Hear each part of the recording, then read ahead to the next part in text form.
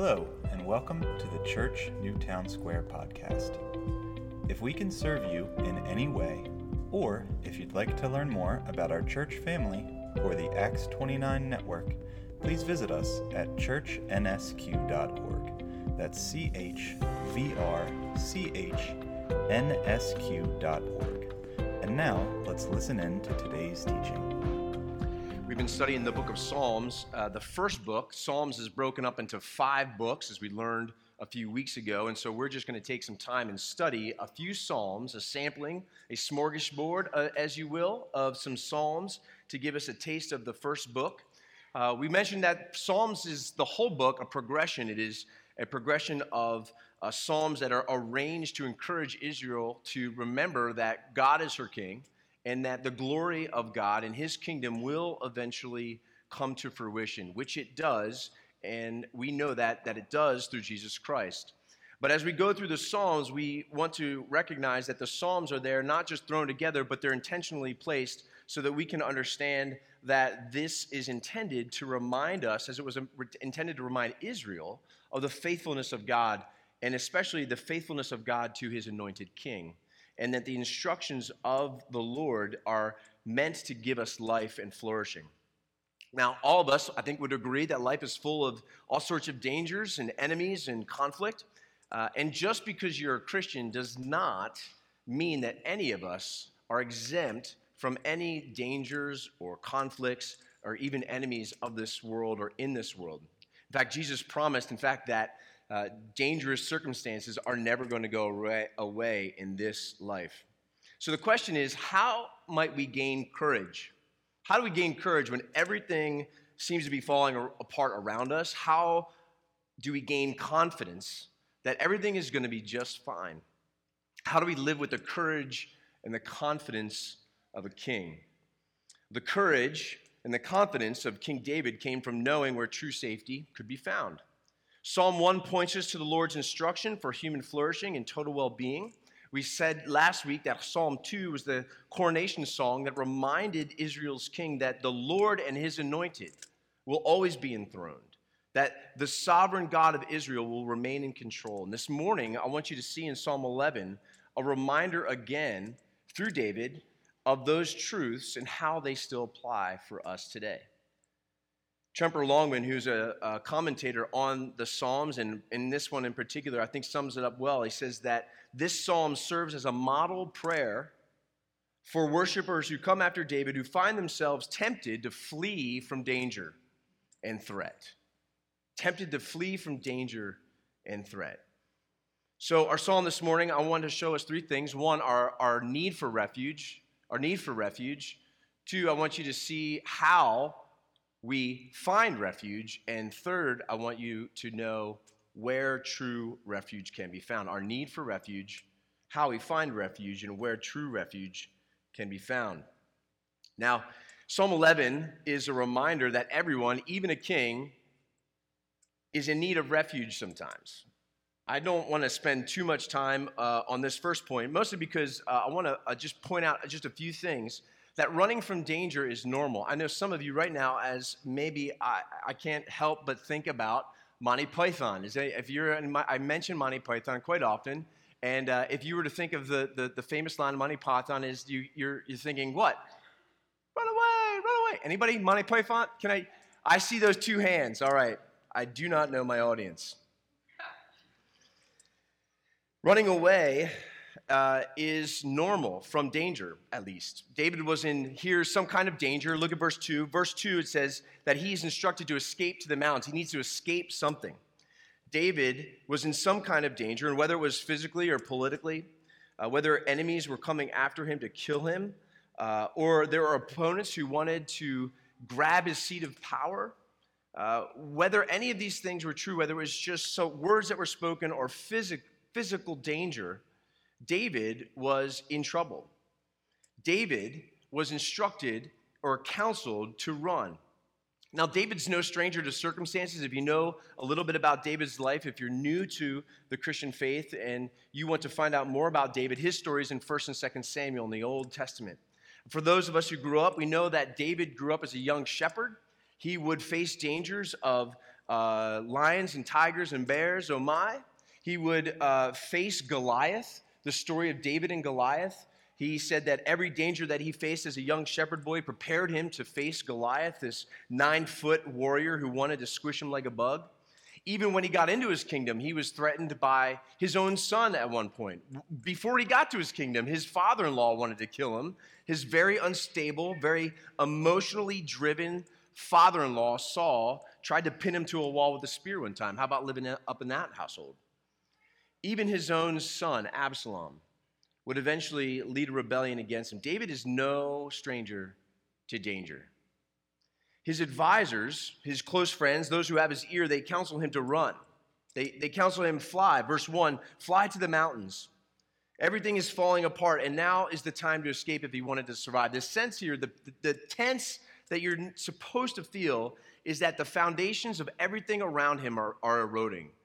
Law and trust and civility are going away. If David doesn't do something right now, his advice, if you don't do anything, if you don't run away, you're going to be in danger. There's a sense of hopelessness and impotence here. And so the question that is posed to the king in verse 3, it says that when the foundations are destroyed, what can the righteous do? In other words, David, what happens if you don't run? What happens when everything goes to chaos? What happens if the civil society around you deteriorates? What happens when things break down? Because that's what's happening, David. You got to get out of here. And if you are taken out, everything is going to fall apart. The basic of common life, civility, rule and law and social order are breaking down. David, you got to run. Chaos is coming. What can you do when everything seems like it's falling apart around you?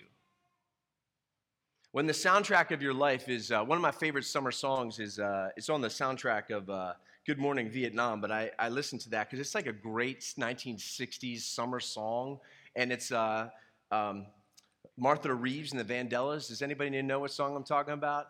No? I have a song every week, by the way. If you're visiting with us, there's usually a song that I have. There's nowhere to run to, baby. Nowhere to hide. Does everybody how many of you like that song? All right, 4 of you. I'm doubling as I go.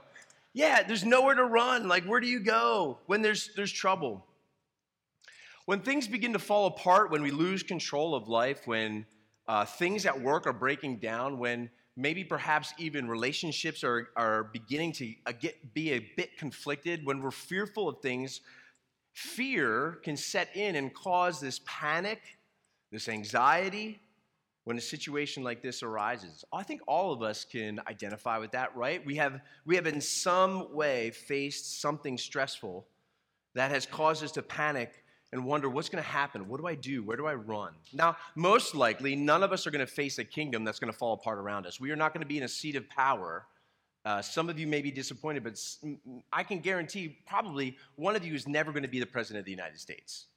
It is a rare thing to be in the seat of power. God raises leaders up as he sees fit for each nation, but we are probably not going to face something that David faced like this, where the kingdom is in danger, or its descent into total anarchy is almost near. But we face something like it, right? We can face some things that cause us to want to run away, to flee from danger, to move towards safety. And that is a good thing. God has designed us to want to be in safe places. He has not created us. His original plan was not to create us where we're always kind of like on our guard. No, he wanted us to be in a place of rest and of peace and of fruitfulness.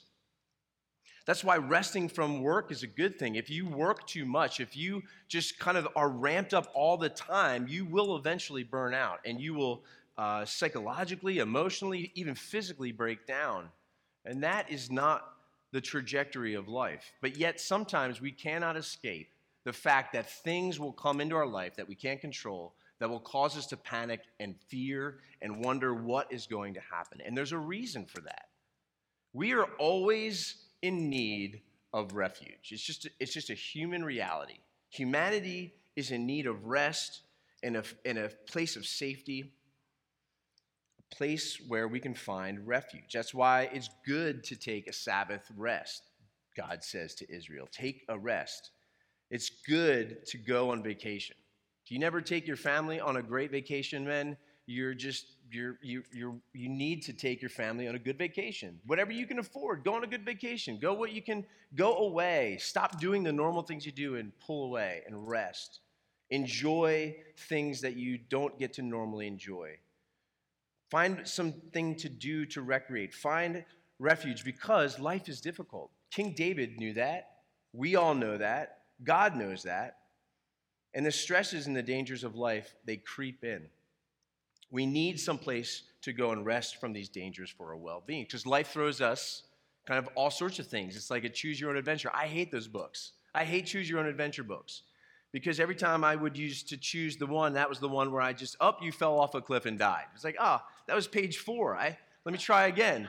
You just got eaten by a snake. You died on the Oregon Trail. I'm like, I hate these books. And I always tried them, and I'm not good at making decisions where in those books I would always be the hero. It just never worked out for me.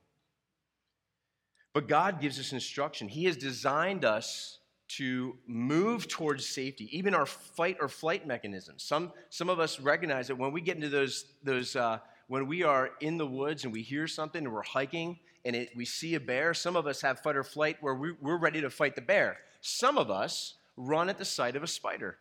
We scream and we yell. We have a lower threshold. But at the end of the day, running from danger is totally appropriate. Why? Because God knows that we are in need of safety. We need refuge. Point number 1. We have a need for refuge. I don't think that I need to belabor that point. But the question is, how do we find it? How do we find refuge? When I was growing up, I used to make shelters. I think boys make shelters, right? We make forts in the woods. Sometimes I'll walk into somebody's home and I'll see, hey, what's that? Oh, those are 2 chairs with blankets draped across, and you have like pillows, couch pillows. In our house, we used to take couch pillows and the IKEA couches, which have more pillows than anybody needs, and then you would just pile them up, and that would be our fort. That'd be our shelter. Now, granted, it was precipitously hanging on the balance of 2 chairs that at any moment one more pillow could collapse. But it didn't matter. When you were in there, you were in your cave. I don't know what girls do. I think they build castles, princess rooms, but eventually they own the house, right? So that's there. They have the whole house, and so they get refuge there. And anybody that messes up with that refuge, you just either leave the house or just fall in line. Am I right? Let's just be honest about that. There's a sense of security and of safety and of refuge, a place where we know that we're safe. I, one time, went camping with my friend John just below 14,000 feet, and we were in an REI 2-man tent. And it was the first time I had been camping out in an REI 2-man tent. They're not very big. They fit only 2 men. And I remember being up on the mountain line, and while we were sleeping, all of a sudden, the loudest crack of thunder or of lightning. There was no distance between the light and the sound. It was near us. And then all of a sudden, I started to hear the pelting of the hail. And then I saw the rain. And then our tent started going like this. And at times, I thought the tent was going to be ripped to shreds by the wind.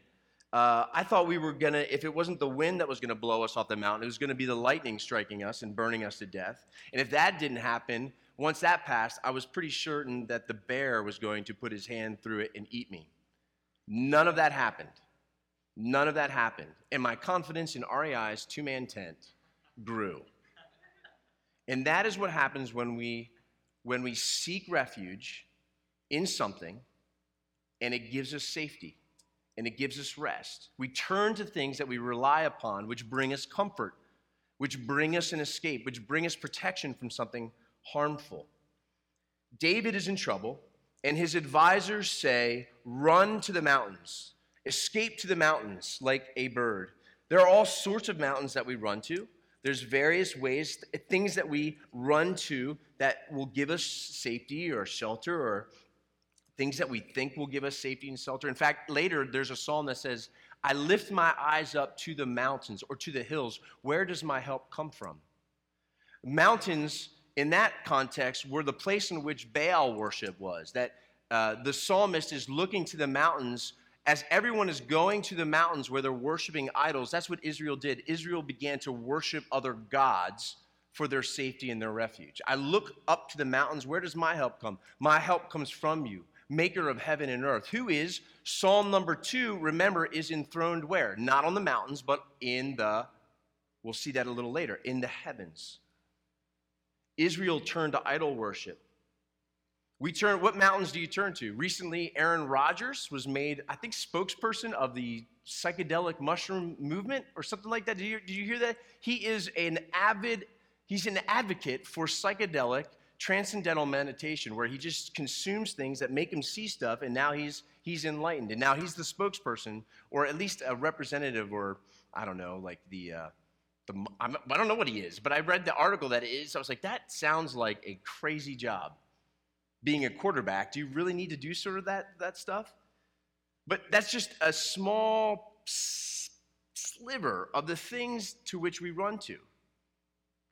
Because what refuge is, for Aaron Rodgers, refuge is a drug. Refuge might be wealth or money. Refuge might be the right relationship. Refuge might be for us, you name it, drugs, sex, alcohol, the right school, the right person. You know, it just keeps going on. And then when one breaks down, we move to the next. And if that doesn't create refuge, then we go to the next thing. That's the human nature. We keep running to things to find safety, but we never find true safety there. That's what refuge is, safety. Refuge is safety, it's shelter, it's security, it's a shield. The Hebrew word hasa is the derived word for trust. It's just 34 times in the Psalms you'll see either refuge or safety or trust. Trust. And that's the underlying sense of the prayers in the Psalms. And the sheer repetition of this need in the Psalms, and here, where David says, I am going to trust in the Lord, I'm going to take refuge in the Lord, means that they knew, the psalmist knew, and David knows, that it is difficult to trust things. And so the thing that we trust, we want it to last. We want it to actually be a place that we can trust. And most of the time, the prayer in the Psalms is that God will not abandon or shame those who make him their refuge. What do we trust in? What do you trust in? What have you trusted in? Can you think of something recently like, well, that didn't work out? For me, it's super easy. It's Bitcoin. It's, like that didn't work out for me. And I didn't buy Bitcoin. It's too expensive. I bought something cheap. And now it's worthless. In a greater level, we often trust in things that fall apart, and we're disappointed, and we continue to make the same mistake over and over and over again. We try to find refuge in either self-discovery, we try to find refuge even through the advice of others. That's what David is getting advice from others. They're saying, run to the mountains, run this direction, run up there and find safety.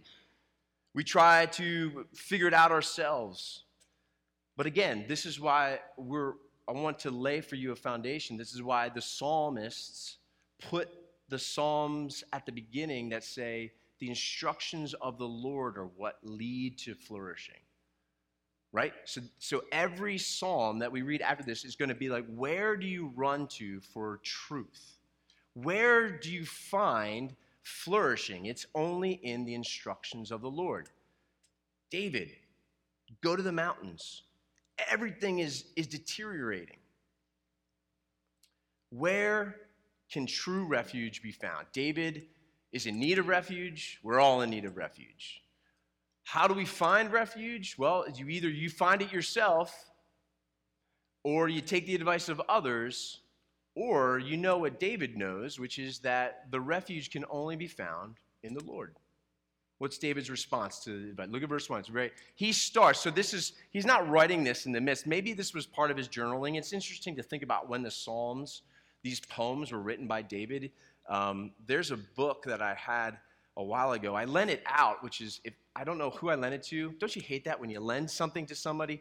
The worst thing a pastor can do, honestly, is to lend a good book and forget who he lent it to, because in this instance, I wanted it back, and I have no clue who has it. But here's what it did. There was a guy in the 60s who took 1st and 2nd Samuel, the life of David, and then as best as he could from what he did, he historically put the Psalms in the chronological order of David's life. So you could read the story and then see when he wrote these Psalms. It was fascinating, and I don't have that book anymore. But this psalm was written after the fact that David was in trouble and found refuge. And the first verse says, I have taken refuge in the Lord, which means that he found refuge. He wants you to say, I have taken refuge. Let me tell you what happened. How can you say to me, escape to the mountains like a bird? How can you give me this counsel when the wicked are coming against me? No, I'm not going to do anything, David essentially is saying. I'm not going to do anything. Because if the Lord doesn't do something, I am in trouble. I'm in serious danger. The Lord must act.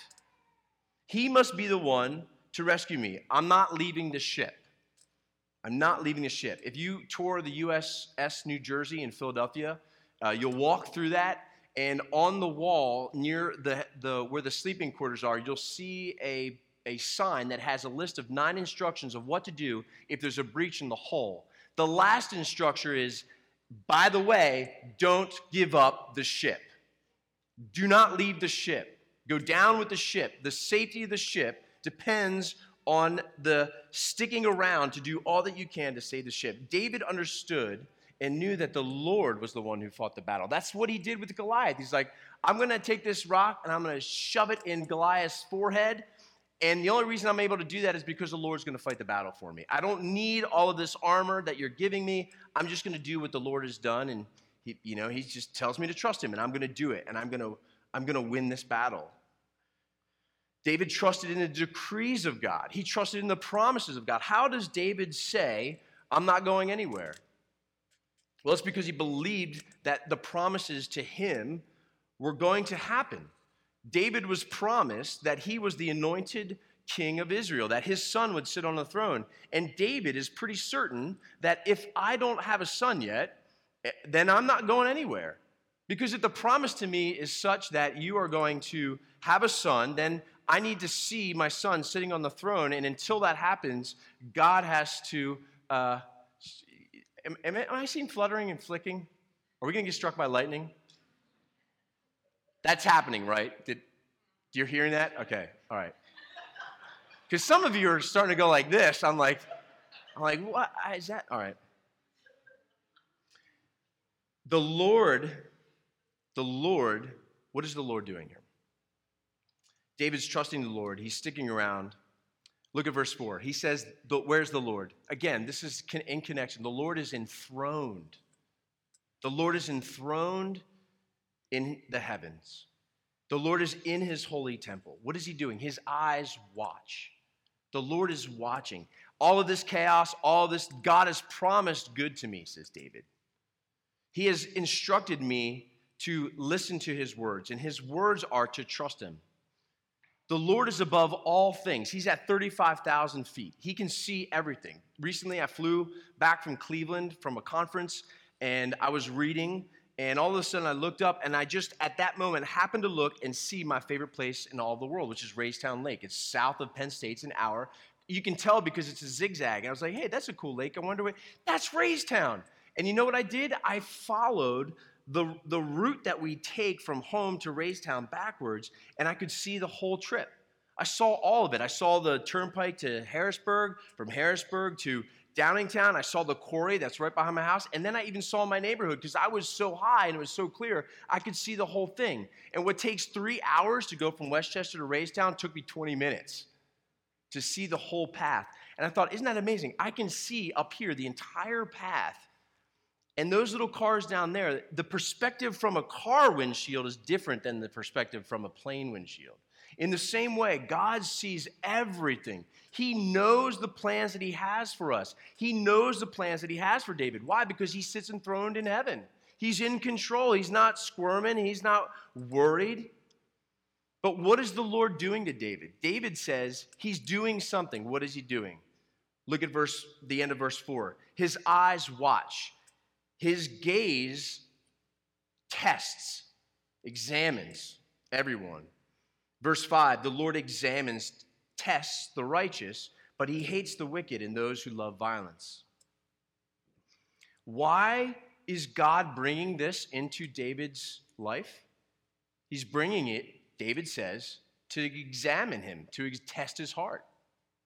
That's what God does. God tests us. He wants to prove that he is a faithful source of refuge in our lives. Why do we test things? We test things to see what they're worth. We test things to see whether they can withstand pressure. We test things to see whether they're work. And when they break down, if it's worth us fixing, what do? We make the changes. We secure it. We make it stronger. Then we test it again. And if it holds under tests, if it holds under the pressure, then we have something that's work and that is worthwhile. That is what the Lord does to us. He refines us. He tests us. He wants us to run to him, and he wants us to see our weaknesses. And then he says, do you see this? I want to make you stronger.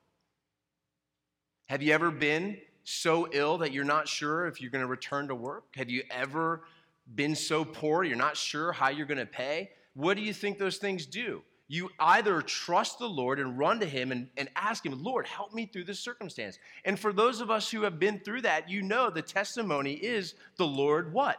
Provided, got me through. In the same way, he tests the wicked. He tests us to see every single human being, whether or not they're going to turn to him. And the Lord gives us instructions. When this happens, here's what you can do. Trust me. When things around you are in chaos, look to me. Trust me, David. And so that's what David does. You want your triage nurse in the ER to be battle tested. Am I correct? If I'm bleeding profusely out of something that I shouldn't be, I really want my doctors and nurses to know exactly what to do under pressure. Don't you? If that plane starts to dip and they tell you to put that seat, I'm encouraged by the fact that my pilot has been tested. In the same way, the Lord who is enthroned in heaven says to David, will you trust me? And David says, how can you say to me, run anywhere else but to the Lord? A really graphic, what happens when you don't test something and you just rush through with your own plans? Well, we saw what happened to the Titanic submarine. Do you know why it imploded? The reason was because the company decided that to test it according to the worldwide standards would slow its exploration down. It was not according to the spirit of exploration, and all of them died because the fiber in the submarine was not tested like everything else was. They rolled the dice. Why? Some of us, let's be honest, that's what we do with our lives. We roll the dice. I can figure this out. Yeah, I know this guy's pressuring me to be physically intimate with him, but I'm just gonna see if this kind of works out, if this satisfies me. Sure, I have a sneaking suspicion that this job is just not above par, but I'll tell you what, I'm going to roll the dice and I'll figure it out. I'll work it out. I know tensions at home are a little bit tight, but I'm too busy with work, and so I'm going to just work a little bit longer. I'm going to do these things, and I'm not going to heed the Lord's instruction on how to bring order and peace and security and safety to my home. We do it all the time. And discipline is never easy. We never like it when the Lord brings things into our lives where we're just like, that does not feel good. But he's not doing it. The writer of Hebrews says, do not despise the discipline of the Lord, because the Lord disciplines, he tests, he examines, he makes more right those whom he loves, because whom he loves, he rescues and he saves and he brings life. God is not trying to be an abrasive God who just wants to nitpick at your life and make your life miserable. No, he's constantly moving us towards life and to flourishing. He's like, listen to my word. And when you don't listen to his word, he brings things so that you will, and he just keeps nudging you until on that very last day, when you cross that threshold from life to death, then death to life again, you see his face, you all of a sudden will recognize and experience, I'm awfully glad that I have had this God in my life bringing me to the end. I'm glad that I had begun to listen to David experience that. That is what David is resting on. That's what his foundation is, that the wicked who do not listen to the instruction of the Lord. It says the Lord examines, verse 5, the righteous, but he hates the wicked and those who love violence. The way that that's constructed, basically what that is that as he's tested everyone, what do we do when we hate something? If we've tested Brussels sprouts, Brussels sprouts, think of whatever you hate. Think of something that you've tried over and over and over again. Trust me, I promise you, whatever, you're going to love this dish. And as a kid, you're like, I'm not going to love stewed tomatoes no matter how many times you put cheese and macaroni in it. They make me gag. Stop. Has anybody eaten stewed tomatoes? Can I see some hands? Okay, 8 of you. 8 of you. I'm tripling. What do? We discard it. We reject it. We've tried it. We've tried it. We don't like it. We hate it. The Lord tests everyone, and when there's response to the Lord, it endears his heart towards them. When there's an utter rejection and a sense of, I don't want you in my life, then what does the Lord? The Lord's wrath is the removal of his face, the turning of his face. How do you know someone doesn't love you? How do you know that relationship is broken down? Is when they have turned their face, when they ghost you. When you see the dots pop up on your Apple messaging, and then they disappear and you never hear from them again. Some of you are younger, you know what I'm talking about, right? I know that you read that message and then you never hear they ghost you. Hating something for the Lord is he has examined the wicked and they love violence. And so David calls in verse 6 to let God bring judgment upon them. It's a reference to Sodom and Gomorrah. It's often in the Old Testament an image of instant judgment for those who reject the Lord. The Lord is patient. He tests, and then eventually he discards it. He says, you need to be removed because you're not listening to these words of instruction. Why? Look at verse 7. Because the Lord is righteous. He loves righteous deeds. And David says, the upright will see his face. What makes a man upright? What makes a man upright? What gives us the confidence that we will see? What gives David the confidence? How does David know that he's going to see his face? And I've wrestled with this because this is, Moses was a friend of God, and Moses asked God to show him his glory. And God says, I can't show you all of my glory because no one can see my face and live. But what I'll do is I'll hide you in this cleft. And as I pass by, I'll put my hand over you, and I will pass by, and I'll proclaim my name, the Lord, slow to anger, gracious and kind, and abounding in steadfast love. I'll say my name, but you can only see my back. Because if you were to see my face, you would die. But yet David here says the upright, the righteous will see his face. The other thing that I wrestle with is in Romans, it says there is no one, even in the Psalms, you'll see no one is righteous. There is no one who does good. How is it possible that David says the upright will see? How can he think of himself as upright? To be upright would to be legally and ethically right. Job was an upright and virtuous man. It's a highly prized quality in the book of Proverbs. An upright king would have been characterized by justice. And that's what David is saying here. He's saying, let there be justice. When I listen to you as my king, God enthroned in heaven, as I listen to your instruction, and as I find refuge in you, and as I trust you, which you've commanded me to be and to do, then his confidence was, if I listen to your instruction, then I will be considered righteous, because God, that's what you've asked me to do. David was not, and he did not consider himself righteous because of who he was. David doesn't say, look at me, I'm David. I'm David. And then we would say, yeah, but what was that thing with Bathsheba that happened, in your life? You killed her husband, and then you slept with her, tried to cover it up, and that doesn't sound like a righteous or upright man to me. David's righteousness does not come because of who he was. It is solely based upon what he believed and what he did as a result of what he believed. He trusted God. He trusted God, and like his forefather Abraham, it was counted to him as what? Abraham believed God, and it was counted to him as righteousness. The upright will see his face and live. When we run to the Lord for refuge, when David decided in his heart, I have taken refuge in the Lord, and I will not remove myself from the Lord. No matter what happens, the Lord wants us to run to him. And how do we know that the face of God, where is true refuge found? The face of God is turned to us in the face of Jesus. Jesus is the one who goes before and is the shield for us.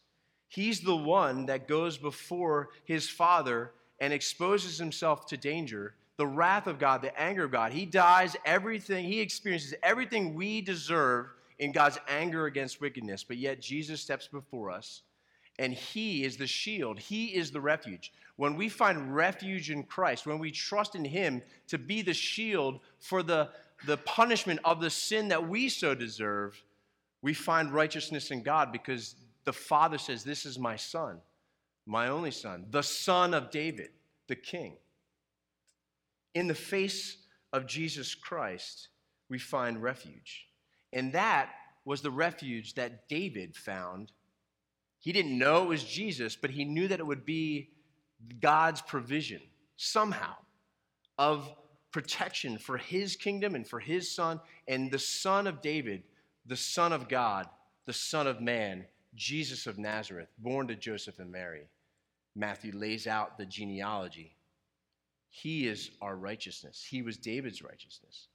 Galatians 2:20, Paul says that I have been crucified with Christ, and it is no longer I who live, but Christ who lives in me. In the life I live by faith in the one who loved me and gave himself for me.